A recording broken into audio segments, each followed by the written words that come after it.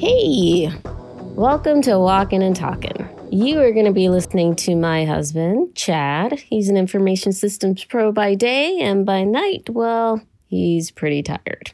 You know, he's a parent. Anyway, you might know him from the infamous bus stop, where he picks up his kid and drops him off for school. He can be found anywhere there's coffee, and I think you could consider him an influencer of 10 people, if you round up. Most of the stuff that he's going to be sharing is his take on Jesus or something from the Bible.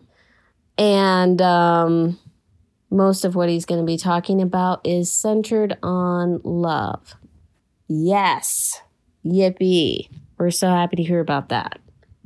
Okay, why did he choose the title Walking and Talking?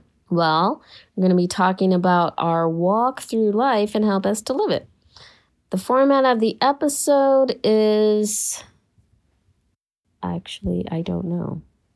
He'll be releasing a podcast probably once a week, but, because of life, it may be every 2 weeks.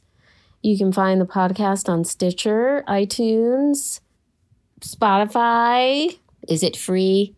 Yes. Like most other podcasts, it is. Where else can you find him? On the web, he's at chadborsema.com, on Twitter, at chadborsema, and on Instagram, at chadborsema. Tricky.